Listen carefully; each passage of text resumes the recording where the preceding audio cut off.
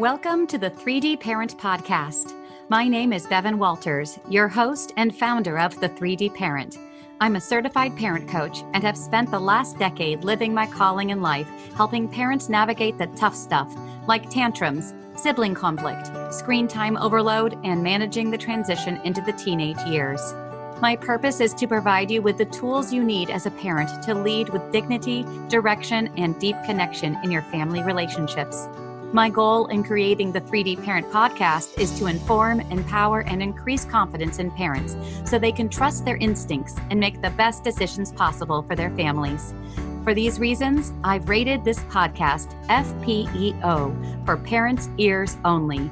Parenting is challenging, but you don't have to do it alone.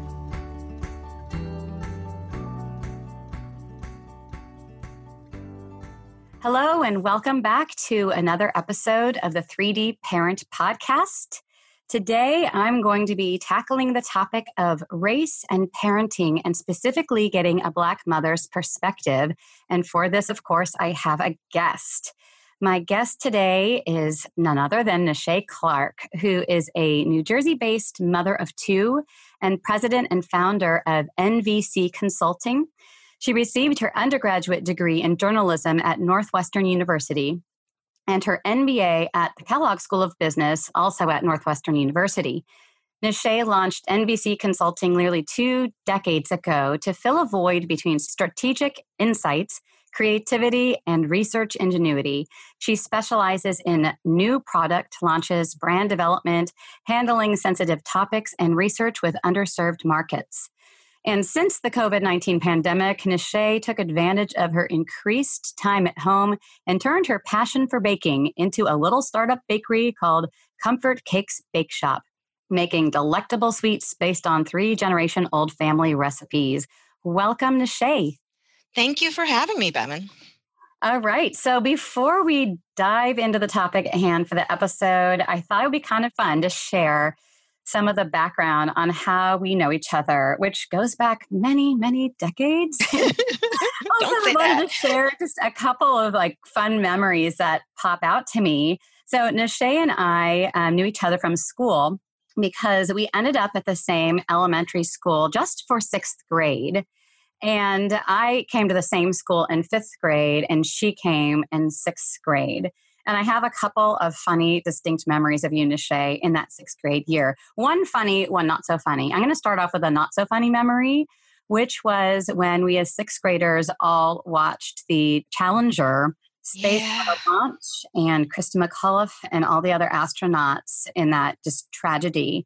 And then a week or so later, we all kind of gathered to watch the memorial together. And I remember I obviously barely had gotten to know you. That happened the first year we'd been in school together, and we weren't even in the same class. But I remember us all as these kind of 6th graders trying to process this tragedy, kind of going onto the playground, immediately following, watching this memorial. And you were in just utter tears and despair. And I remember you just looked at me and whoever was standing near you and just saying, "My heart breaks for the families. I'm just so sad for the families." Do you have distinct memories of that as well? You know, to be honest, my more distinct memory is actually watching the explosion. I definitely remember that.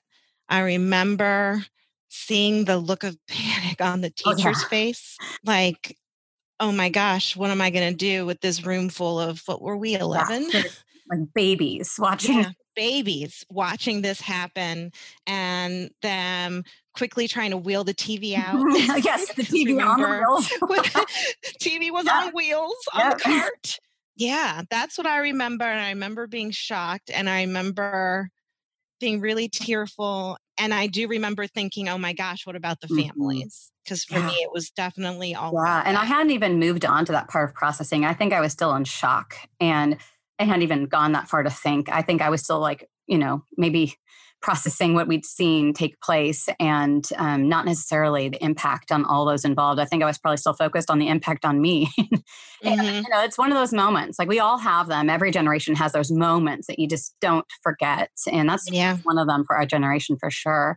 The other memory I have of that year, that 6th grade year, was funny. I remember we were sitting at the same lunch table. There's a handful of us. And I had somehow smuggled a copy to school of my mother's book, Clan of the Cave Bear. Cave Bear. Yes, you remember this too. Oh, I remember this distinctively. I've told my girlfriends about it here and reading the dirty bits. And I remember breaking it out. I had smuggled it out and I'd read the parts that were completely shocking. And I remember Danglars thrusting manhood. Oh, yes. I mean, seriously, there was so much manhood talk and we knew what it was by then. And I remember specifically you being like, oh, I really think you should put that away. You had a real strong moral compass and you knew what we were doing was wrong. And you were like, I don't think you should be reading that at lunch. This is not appropriate, Bevan. It was so funny. And I think it's hilarious. You remember totally that too. Forgot that it was you who brought the book. I just remembered someone had brought the book. And I so vividly remembered. I think at some point in time, we even ducked underneath the table or something to read it. And my mother was reading it. And I had asked my mother, because I'm a very avid reader, and I would read anything that she left on the shelf. And she said, no, not this one. Absolutely not this one. And I loved and respected and was also slightly terrified of my mother. So I was not going to read that book. Yeah. And so I think that maybe that was part of why when I brought it, I was reading the parts, you were like, oh, I'm not supposed to be doing this. This is the rules, but just read a little bit more. Awesome. So then we both ended up at the same 7th through 12 middle school, high school in Los Angeles, California. And the one that we all refer to as the Purple Penitentiary, lovingly and maybe not so lovingly. Mm-hmm. And two real distinct memories of you, Nishay, that jump out at me. One, of course, was your strength on the speech and debate team, and also the strength of which you would speak when announcing anything having to do with speech and debate team at our assemblies of the school. That you were definitely known for that. And then the other bit was more on a personal level when we both ended up taking the senior English elective Black Writers. And how that was a really powerful experience for me to take that class as an elective, and the class, which was, I can't remember exactly how the demographics broke down, but I would say probably most of the students in our class that were Black were in that class, and then a handful of other students. Right. And I remember very distinctly feeling in that class like, wow, I feel like a different purpose in this class, and it was to be largely a listener, largely someone to kind of gain a lot of perspective from other people's points of view, and feeling both uncomfortable, but also really intrigued by the material we read, although our school did an okay job bringing to light readers in different voices in our generalized education English program. From my perspective, you might have a different one. I felt like that class, being exclusively focused on Black writers and Black voices, was really a gift that, frankly, I wish everybody had taken, not just as an elective last semester, senior year. But specifically with you, I remember one of our assignments was to do a painting, and I believe it was of the book Beloved. And we had to paint a certain scene, and I remember painting the scene and being incredibly self-conscious about bringing it into the class because I didn't know if the way in which I drew the characters, I was not an artist. I mean, at least not a visual artist. And I didn't know if I would draw characters in a way that would not be in any way based on reality of, it was imaginary. We didn't have a movie yet, right? So I was really especially concerned that the colors of paint I chose for the skin of the characters in the scene were going to be, again, like anywhere close to the reality of a shade that would have been that of the characters. And I remember bringing the painting into the class and like putting up on the wall where we were supposed to display them and being like, oh my gosh, I feel really uncomfortable right now. And you were standing right next to me and you looked and you go, oh, that's really good. I really like that. I remember looking at my painting and I looked at you and I had this distinct memory of looking at your skin tone and looking at my painting and being like, oh my gosh, like it was closely matching your particular skin tone, of course, as a rainbow of skin tones. But I remember thinking it was such a gift that you were standing next to me, you commented on it. And I was like, oh my God, I was just felt so uncomfortable, which I've come to learn is like part of my job is to feel uncomfortable all the time. In times when I am kind of acknowledging my privilege, my place, the fact that like here I was in this one class at the very end of my high school experience about Black writers. And I was like, oh my gosh, I feel a little uncomfortable about the paint color choice and how that was like so irrelevant, but at the same time impactful and something that umbered years later. Do you have memories from that class? Well, I think it's both because, for me, I think I recognize you tried, that you wanted to do something genuine. And that's always been my experience with people that I've found to be kind of good heart or good intent when it comes to issues of race. Because at the end of the day, we're not all going to get it right. Nope.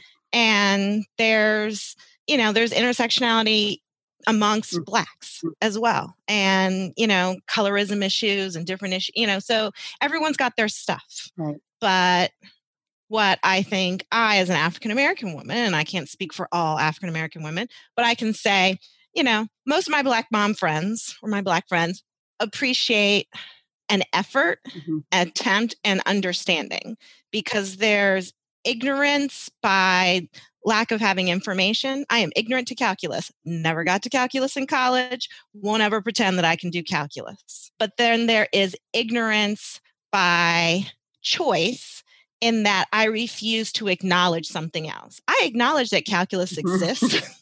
If it's something that's quite important, I will figure out, or allow someone to teach it to me. But to deny that calculus exists, to me, is like the denial that racism exists. They both exist. You may not understand it, but it's there. Absolutely. And also that it's there not just in history books and in the past, but right now in the present. And that kind of dovetails nicely into kind of our topic at hand today. And, we reconnected over social media years ago when, Facebook was brand new, and have kind of observed from afar through social media, each other's families. And I remember one Halloween, maybe 3 or 4 years ago, both our daughters had the exact same unicorn costumes for Halloween. And that was so adorable to find that connection. But up to this point, our reconnection had just been via this very kind of surface level Facebook, social media kind of observation of different people that at one point in time were in our lives. So, during this period of time that we've been in a pandemic, and then fell right into the current climate in terms of Floyd's murder and the reaction to it, the reaction to something that has been there all along, but there's suddenly this new awakening, particularly for white people and particularly for people of color who are non-Black, kind of wanting to kind of take a look at this and buy all the books and just dive in head first with a lot of fervor and a lot of, good intent, like you said, effort, but why now? It's interesting. And maybe we'll dig in there a little deeper. But I recently did an episode about talking to your kids about race, which was really intended for white parents who, like myself, have found it always to be a struggle to even talk about race. And I went into that in a lot of detail in that podcast episode. But I knew that I was not anywhere close to being done with the topic of addressing race and racism and how to raise anti-racist kids on my podcast. And I wasn't sure what I wanted to cover next, but I knew that I wanted to include and share my mic with, in particular, an African-American mother, such as yourself. And I was thinking about people in my community and school and people I knew through my work. And I was thinking about fellow podcasters that had, on various platforms we were connecting on. I wasn't sure who to ask. And then right as I was going through this process, I was scrolling through Facebook and I saw a post that you shared along with an Instagram graphic by momfully.you. And I'll put a link to the graphic in my show notes so anybody who's curious about this could see what you posted. But it was entitled The Invisible Load of Motherhood, Mothering Black Children. And I read and saw the graphics included there. And I also read what you wrote about overhearing your son speak to your family's pet parrot about his color. And I was like, okay, I've got to reach out to Nishay. I have to bring your voice and perspective to my podcast because there's so much for me and my listeners to learn from you and your perspective. So I want to jump in just right there with that. Can you share with us what led you to make that post about the hidden burden of Black mothers and maybe share a little bit about the story I alluded to with your son and your parrot? So When I saw the graphic, it talked about the ways in which, as a Black mother, you have additional burdens. So you're worried about talking about race, but you're also worried about talking about it so much and taking away your child's childhood. You're worried about them going to school and just being a person of color. If they get in trouble, is it twice as much trouble as the other kid? Mhm. You're worried about them being hurt or shot or all of the other things to a level that is greater than, typical white moms. And when I saw it and when I thought about, some of the things I'd been through, it'd been a challenging year, in terms of some different things with the kids. And I just was overwhelmed by it. And I said, yes, this is such a great articulation of what I try and communicate to my friends. I live in a predominantly affluent white suburb in New Jersey. I'd say if I had 10 friends here, 9 are white. And this is typical. I grew up in a white neighborhood. We went to school together, Bevan. And as you recall, there weren't so many brown folks at either of the schools that we attended. I have been raised within the walls of white privilege, but still being a Black person. And that really shook me. And I've had a lot of conversations with my kids about race, especially my oldest daughter. She's seen it, she's felt it. There was a series of writings on the walls in the public schools utilizing the N-word. When she was in 5th grade, another child drew her in blackface in an art class. And not just any blackface, the classic pickaninny blackface with the nappy hair and the big ballooned red lips and the black face. And she's a very honey-colored, medium-toned child. And she didn't even know what that visual meant because she had not seen it, but she knew that it made her feel ugly. Mm-hmm. And I knew that that child clearly was in a household where that image was on display or viewed, because how else could a 10, 11-year-old come to that image? That's not coincidence. And so we talked about race, and I've talked to them about not feeling like they are less than, never feeling like they have to change who they are. Our hair is our hair. Our color is our color. The way we laugh, the way we walk, the way our perspective about things is beautiful and wonderful and genuine, and they don't have to change that. And there will be some people who don't like them simply for those factors, and they just can't be our friends. And there are some people that will have lots of questions. It's not our job to educate the world, but if we find the questions to be genuine or from a good place, why not share and help someone else to be more exposed and less ignorant person? So circling back to my son, so we have a macaw, a very blue hyacinth macaw. Think the movie Rio. That's the type of bird my parrot was raised off of. Anderson has become especially close to him during COVID. He said he's his comfort animal. He likes hanging out with him, walking around, pretending he's a pirate. And I had told Anderson not anything really about George Floyd, but he had heard some other kids talking about race on the street. And he said that there was a kid who looked at him funny a lot, and he wasn't sure if it was because he's Black. And we're the only Black family in kind of our little section of, this little community where we are right here. And I said, Anderson, never let anyone else make you feel bad. You belong here. This is our house. We belong where we are. So this is your street, and you ride up and down this street, and it doesn't matter whether you're Black, white, or anything else. This is where you live, and you deserve to be here. And then a few minutes later, I heard him go and tell Maxie, our parrot, Maxie, this is your house. And you live here too. And just because you're blue doesn't mean that you're any less than anyone else or that you're not as smart. Being blue is special and it's great. And you should totally love being blue. Wow. What did that do to you and your mama heart right there? In one regard, I was proud. And in the other regard, I was tearful, because these are the things that we have to think about. Yeah. And he's 9, and I don't want him to have to think about these things. I hate that we have to have these conversations. I hate the fact that as he gets older and it's coming fast, there will be a time where I have to add additional concerns. He's got pretty free reign on this block, but we live on a block with mostly little white girls his age, but there's, two sets of twins, there's probably like 7 or 8 little white girls. And right now he's, everyone's harmless buddy, but he's getting bigger every day. And when he goes to school and even when he comes home, will there come a time where suddenly he's a scary black man, but he's only 12 or 13. And that's so sad because right now, the first thing out of everyone's mouth when they see him is, oh my gosh, he's so cute. It's not just me. He is a really cute kid. But he's going to start looking like a man. And statistics tell us that young Black boys become perceived as anywhere from 3 to 6 years older than what they actually look like by the time they hit about 10.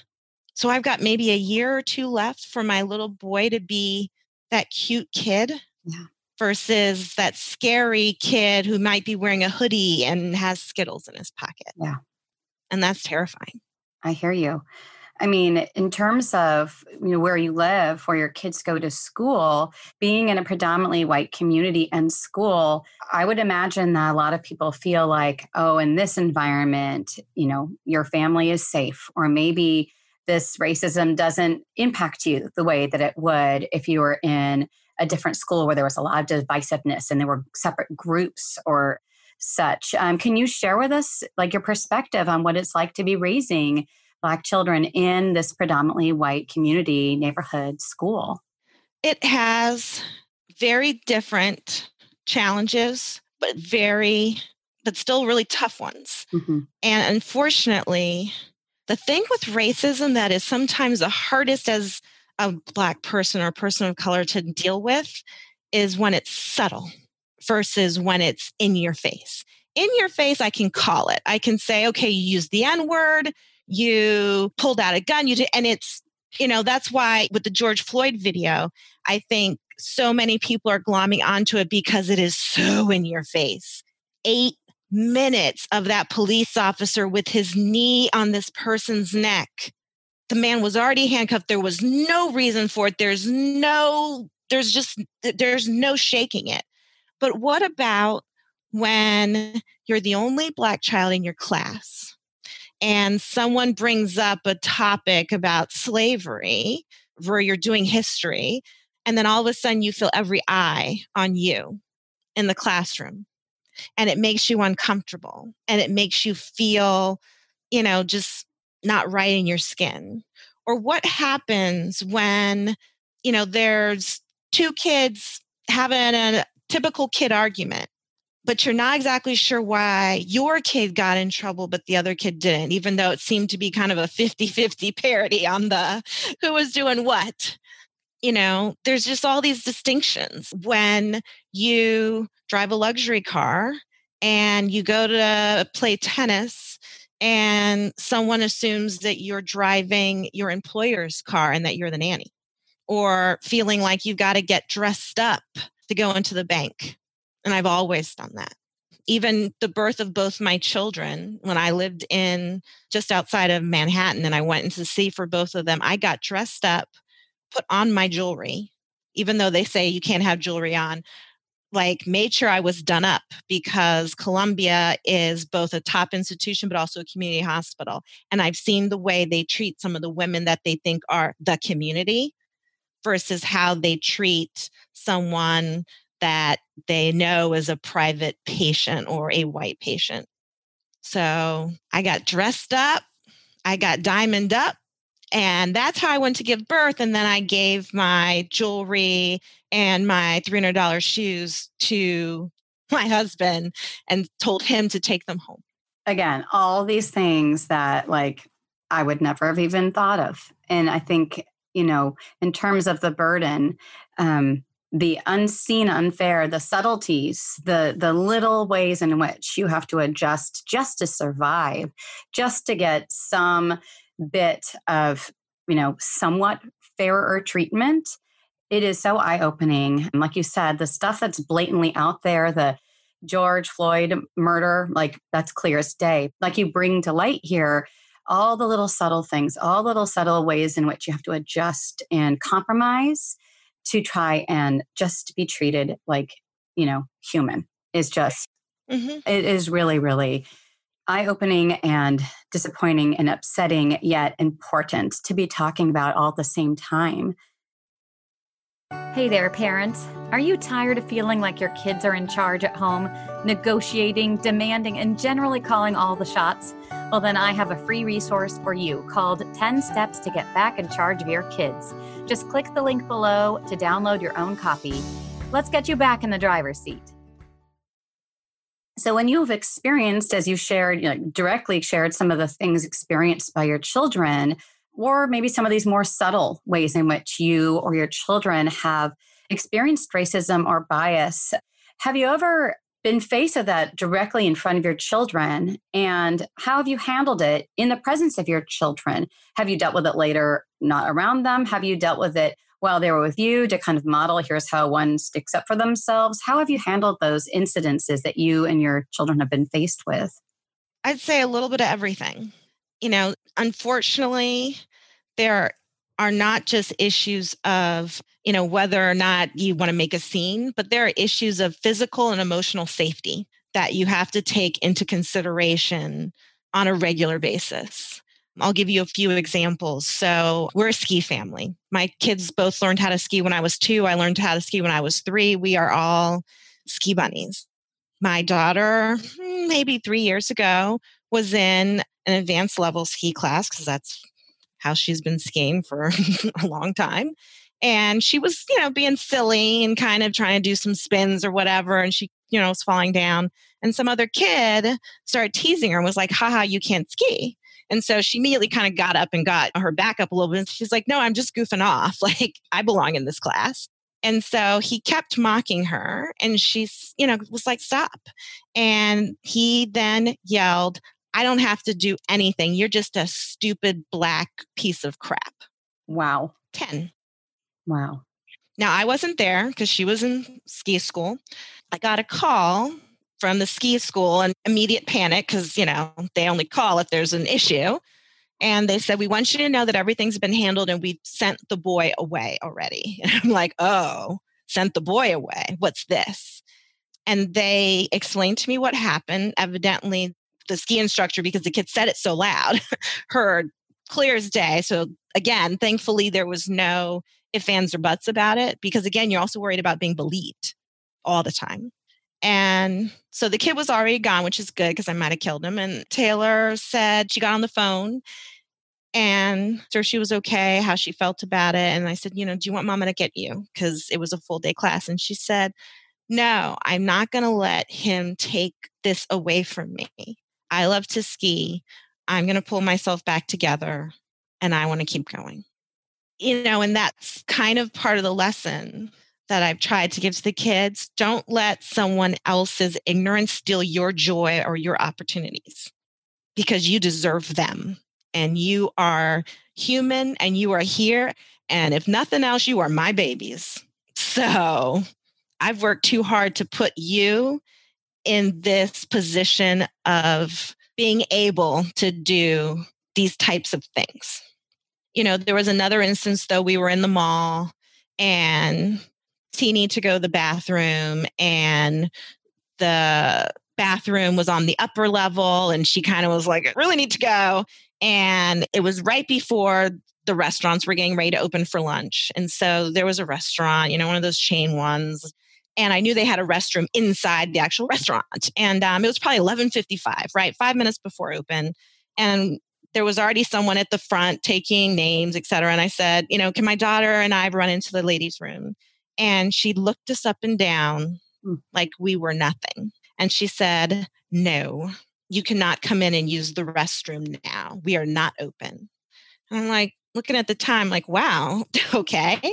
So as we walked away, Taylor said she didn't like us because we're Black. And I said, why do you say that? And she said, Mommy, look. And I turned around and a white mother evidently had walked up right behind us. and also asked to use the bathroom, and they ushered them in. I felt the look that the woman had given us, and it made me feel so uncomfortable, but I didn't want to cause a scene in the mall. So I just rushed my child away so we could get to the upstairs bathroom and kind of be away from it. But here's my little girl turning around and quickly assessing the situation and seeing something that was so hurtful that we weren't good enough to be allowed into that bathroom. Right. And so you talk to them and you say, not everyone gets it. And we still deserve to be here and deserve the things we have and deserve as much as anyone else. And we just have to keep being good people. Yeah. It's one of those things I can imagine, like the mama bear instinct that must go off all the time, just wanting to protect and stand up for your child. But then again, you're held to like an unfair standard that, oh gosh, here's this mom causing this scene. And that's why we didn't let her into the bathroom, Exactly. Right. Right. It's all those things that you're always thinking about. Or do you think about your safety? Are they going to call security and have us ushered out the mall when I'm just here trying to pick out some shoes for the kiddos? In my town, they have a police academy for kids. I think it's maybe ages 12 through 15 or something like that. And I had my daughter do it. And a lot of the reason why I wanted her to do it was because it's my intention to be in this community until both my kids are out of high school. For better or for worse, I do like this town. I've got great friends. I love my house. And I wanted her, and eventually I will have her little brother when he's 12, go through the program to know all the police officers in town. And very strategically, not only do I want them to know them, but I want the police officers to know my children and to know that they belong here, that when they see my kid hanging out in front of the bagel shop on a late night, which most of the other white kids in town might do, that my kid belongs here just as much as every other kid. And ironically, my daughter won cadet of the program. She was the top cadet, and she's actually became quite popular. And every year we hold a charity lemonade stand for St. Jude's, and it's gotten bigger and bigger. In the past few years, every police officer on duty comes by and takes a picture with my daughter, and they send the fire department. And last year we had 3 trucks. We had probably about 16 cops at one point in time. And my boyfriend said, wow, babes, in another world, this would make me incredibly uncomfortable to have this many police officers standing on our front lawn. But I want them to know my babies. Yeah, you've been intentional about making sure that your kids are not targeted by those who are supposed to be protecting them, which again, another burden that is just so incredibly unfair and hidden. You're bringing up so many interesting points here, Nishay, that point to kind of like ways in which you have to think about protecting your children and, basically being held, like we were saying, to unfair standards. What are ways in which you address culture and cultural identity with your children to ensure that they're proud? I know you've talked some about making sure that they know they're beautiful and that to not let comments and like the portrait that was drawn of your daughter, not let those things sink in, become their reality and what they feel about themselves. So what other things do you do to address culture and cultural identity with your children to ensure that they're proud of their race, their culture, and don't feel a need to try and have to change or assimilate or do anything other than just be who they are? It's a work in progress, Bevan. There are days where I don't feel like I'm doing enough, because certainly there are days where they look at themselves and only seem to see their differences. I can say, though, that we belong to an organization called Jack and Jill, which is an organization for mothers of color that gets their kids together for, cultural exposure, as well as, does community service work and things of that nature. Very large national organization. I graduated out of it. My mother was a Jack and Jill mom, and I was a Jack and Jill kid growing up through it. So while you knew me, I was in Jack and Jill. And one week in a month, I was doing an activity with other Black kids. And it's spaced geographically. So, you can be in groupings with kids that are probably in, similar areas or doing similar things. So we do that. I'm also a member of a historically Black sorority. And so I try and get them out to Alpha Kappa Alpha, kind of activities or events. My friends here in town, or as I call them, the white mommies, know when I say, oh, I've got a Black mommy thing this weekend, because I'm very transparent about it. And they're like, oh, okay, which one is that? Is that Jack and Who's It's thing? Or is that just your group? I very intentionally make sure that I kind of have Black mom friends. And my daughter loves to read, and Amazon has been a great resource for, books for Black girls. Type that in and, age bracket. And so most of her free pastime reading has been that. She picked up some things when we went down to the African American Museum, the Smithsonian in Washington, D.C., which is, my God, it's an experience. And I recommend it to any and everyone. And we just talk about things. And I'm very blunt and I'm really transparent. And, we'll joke about white stuff, Black stuff, and try and keep it light, but making sure that they feel good about who we are. Yeah. As you kind of said at the beginning, when you're talking to your kids, it's not your job to educate other people. It's not your job. And I know that there's this term that's newer to me, but it's because it's not something that I've had to experience, which is this term of emotional labor. And the idea that those who are constantly being called on, oftentimes at work, but also I imagine within, groups, like you said, you have a lot of white parent friends that you are interacting with. And I imagine there's a lot of questions and a lot of times that you've been called on to kind of do the work of explaining things, kind of much like we're doing this conversation. And so I'm just curious, your perspective in terms of your work, your relationships, your friendships, your interactions with fellow parents, how much right now versus in the past are you being called on to answer questions? And what are your honest feelings about that? Well, certainly it's ticked up. That's for sure. But I'd also say I've always been the kind of person who invites it also. Like you said, I was in debate. I did that through college. That's how I was recruited for that. So my mouth is real. And I am blunt with my friends. I'll talk about different things. I remember telling someone, I was like, ooh, girl, I saw on Black Twitter. And one of my mom friends is like, wait, there's a separate Twitter for Black people? And I was like, oh, Lordy. Okay, so let's talk about this. And one of my other friends was there who's also white, but probably grew up in a Blacker environment that I did. And she's like, no, let me explain. This is just a term. And so she actually did it for me, which was awesome. And, I will admit now it's almost kind of a joke for me sometimes. I will make certain comments knowing that one or two of my friends in particular will have no clue what I'm saying. And then they'll give me the look and they're like, all right, Nishay, this is another Black thing, isn't it? I'm like, yes, it is. Let's go. And that's almost fun for me, I will admit. But more seriously, certainly there's a tick up, but I almost feel like it's every 10 years or so now, there's a thing. And we kind of hope this will be the thing that changes the thing.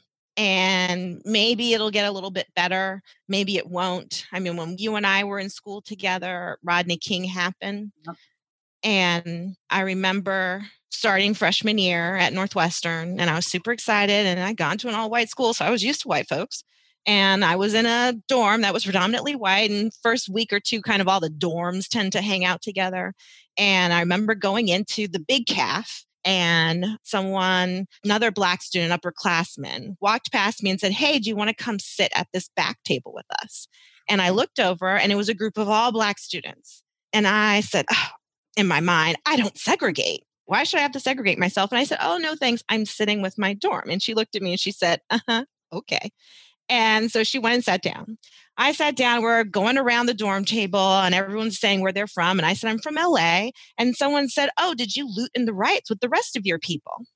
And I said, all righty then. Picked up my tray, got up, went to the Black table. They had left a space for me, anticipating my arrival. Like, oh, it's just a matter of time. Yeah. And and I remember thinking, okay, I'm sitting here. And then also remember thinking, something, it's cool to sit here. And I did sit at the black table a lot in undergrad, don't get me wrong, but I shouldn't have to. And I remember at a later point having a conversation with that kid who also had some pretty interesting words about affirmative action and how I had taken the place of a more qualified student who was in fact a friend of his that didn't get in. And I started listing off my credentials. And then I said, now you tell me if your friend is actually more qualified than I am. And he just shook his head and walked away because the answer was he wasn't. But the answer also is, why did I have to prove it? Absolutely. So there are times when the burden for me is more in proving my worth rather than explaining something. I don't mind explaining. I don't mind genuine questions. I don't mind telling my girlfriend what a boo is, or that there isn't actually a separate Black Twitter, or, giving her information about a song or jokes about, a Black woman's figure or any of that kind of stuff. Have at it all day long. I can talk history. I can talk politics. I've got it. But I resent having to explain to someone how it is that I can afford my house, because no one else gets asked on my street how it is that they can afford their house. I'm the only one. That I resent. That I'm tired of. I'm tired of worrying. My boyfriend and I both travel extensively for work. He also has his own company. And I'm tired of worrying when he's in different places about his safety. I am tired of knowing that there's going to come a time, and no matter how hard I've worked, how much education I have, how hard I have driven to be in one of the safest communities in America, that I will still fear for my children's safety when they leave the house in a way that no one else on my block will fear. And that sucks. It hurts my heart. Talk about exhausting. And there's never a break. It's only, like you said, going to become harder and scarier as your kids continue to grow up. Yeah. So for white parents and non-Black people of color parents who are determined to be allies and accomplices and raise anti-racist children, is there anything that, you've covered so much, but is there anything else that you would like us to know, a message or just something that you kind of not mentioned yet that you think would really help and be enlightening? Be aware and know that my expectation is not for any one of my friends to fix it or to be perfect. But what I do expect is to be heard. And I say that in a way that is extremely meaningful because of this. As a human being, when your experience is not validated, it takes something away from you. It chips away at your emotional stability. It really just damages your soul. If you feel as though, even if someone can't, it's like having a cut. Now, I'm not expecting someone to walk around with a Band-Aid. I'm not expecting someone to have a suture kit. But I damn well am expecting you to see the cut and to know that I have experienced a pain. And to not just tell me simply because the cut didn't happen to you, you didn't see the cut happen, or you can't fix the cut, that my cut isn't real. And when I think about my daughter and my son and some of the things that they've experienced and some of the things that I've experienced growing up, and then you share your experience with someone, they say, well, couldn't it just been that you were in the wrong place at the wrong time? Couldn't it have just been your imagination? Couldn't that picture have just been, the fact that the little boy couldn't find a brown crayon, so he drew dark black? And he doesn't know how to draw ponytails? Couldn't it be that police officer was new or misread the radar or something, or he wasn't really being rude? No. Maybe my experience was my experience. Maybe I got pulled over for driving while Black. and the police officer scared the crap out of me. Maybe that kid was raised in a home with racist images. So when they drew that nasty picture of my daughter, it came from the fact that he was raised in a household where those type of images were okay. Sometimes you just have to be seen and heard and validated, because when you are not, the pain is almost greater. And then it becomes the kind of rage that you see. There was a woman, and John Oliver had her at the end of one of his programs, and she was talking about why Black people are bringing down their communities. And she said, we don't own it. I've been enraged. You've been killing us. You've been doing all these things, and you're asking me why the street got burnt down. Oh, the street where we lived. I don't own this either. There is an issue of institutionalized trauma. It is passed down trauma. People talk about all of this is, in the past, it's history. People who were against school integration are still alive. They are your parents and your grandparents. They are still teaching how they feel to their children and their grandchildren. So don't tell me that just because slavery was 200 years ago, that it's all good now. It's just not. And it's going to take as many years and a lot of intention for things to get better. But in the meantime, if you want to consider yourself a white ally, someone who is unbiased, don't tell me you don't see color, because you do. And I want you to see it, because my Black is beautiful.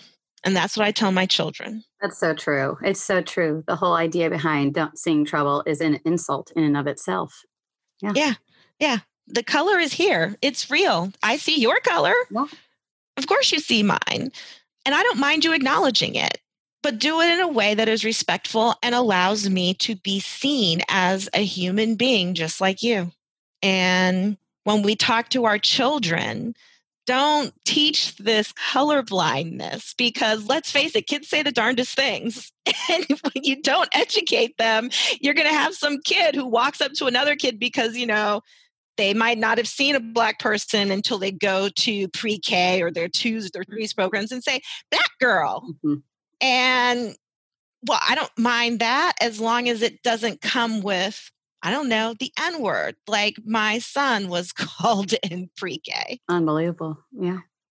So teach respect, teach differences, and engage. Don't just, just because, perfect example, I've heard someone say, oh, well, that's a Black author, like in terms of why their kid isn't reading a book. So I should only read Black authors and you should only read white authors? That doesn't make sense to me. Why aren't we just authors, and here's different perspectives? Embrace all of them. Yeah. So kind of to wrap up this conversation, Nishay, just bottom line here, this increased interest in Black Lives Matter movement and anti-racist books and media and, on a global scale, and particularly here in the US, does this give you hope? Are you skeptical? Oh, I'm entirely skeptical, but a little hopeful. I'm hoping for political change, because it starts with leadership, just like it starts at the head of the family. So you, mom, dad, you're the president of the household, and the president of our American household is not reflecting this well. So in that piece, I'm hopeful. I am hopeful in that allies, to me, an ally isn't just someone who silently goes along and is not racist, but an ally is someone who speaks up. And so for me, I actually feel like it's more important when white folks go to rallies, and because at the end of the day, I've been wanting you to treat me fairly forever. So until it's uncomfortable for white America, and white America says we don't like other people to be treated differently than us, things aren't going to change. So, I'm hopeful in that people will be more vocal. There'll be a few more kids that know more, that grow up with a better perspective. There'll be a few more adults that practice acts of kindness in a way that is intentionally inclusive. But do I believe that, I'm going to wake up in America in a week, a month, a year, or 5 years from now, and, I won't have the same worries for my kids that I do today? Mhm. Absolutely not. Yeah. I have a friend of mine, African-American father, and he said, I was hoping I wasn't going to have, the talk with my children, and I do. And so now I can only hope that my children won't have to have it with their children. And gosh, wouldn't that be an incredible outcome? But I understand you're being skeptical of this and feeling like, gosh, here we still are, again and again and again. Yeah. So I'm glad to hear a bit of hopefulness, but also a reality check that let's wait and see. Yeah. I mean, it's going to take a lot and time. And so for me, every parent that decides that they are going to intentionally raise their children in a manner that is reflective of the world that we live in today, the many different hues, the many different beliefs, the many different, sexualities, and to be embracing of that and not in a, we just love everybody way, because I think that that's just naive. And unless you call out who you love and call out who is right, you're not telling your children anything. It's too sterile and blank of a message. And so you have to be intentional. We treat Black people fairly. We treat Asian people fairly. We treat Hispanic people fairly because we are all human beings and we all have the same worth, and call their names. Say their names. Absolutely. Well, Nishay, thank you so much for lending your voice to this conversation, this podcast. I know I've learned more. And, this is just one of many conversations that we need to be having out there, and definitely with our families. So thank you so much for coming on the 3D Parent Podcast today. Well, you're welcome. And thank you for having me. I appreciate it. Thank you so much for tuning in this week to the 3D Parent Podcast. I hope it has provided you with the inspiration you need for building stronger relationships with your children and trusting your instincts when it comes to parenting. If you have a parenting question you'd like answered on the podcast, or if you'd like one-on-one parent coaching, head over to the3dparent.com and click the Contact tab to send me your question. If today's discussion empowered your parenting, please be sure to subscribe to the show, leave a rating and a review. Also, I'd love to connect with you on social media. So take a screenshot, share it on your Instagram stories, and tag me at the 3D Parent. I look forward to meeting you here again next week on the 3D Parent Podcast.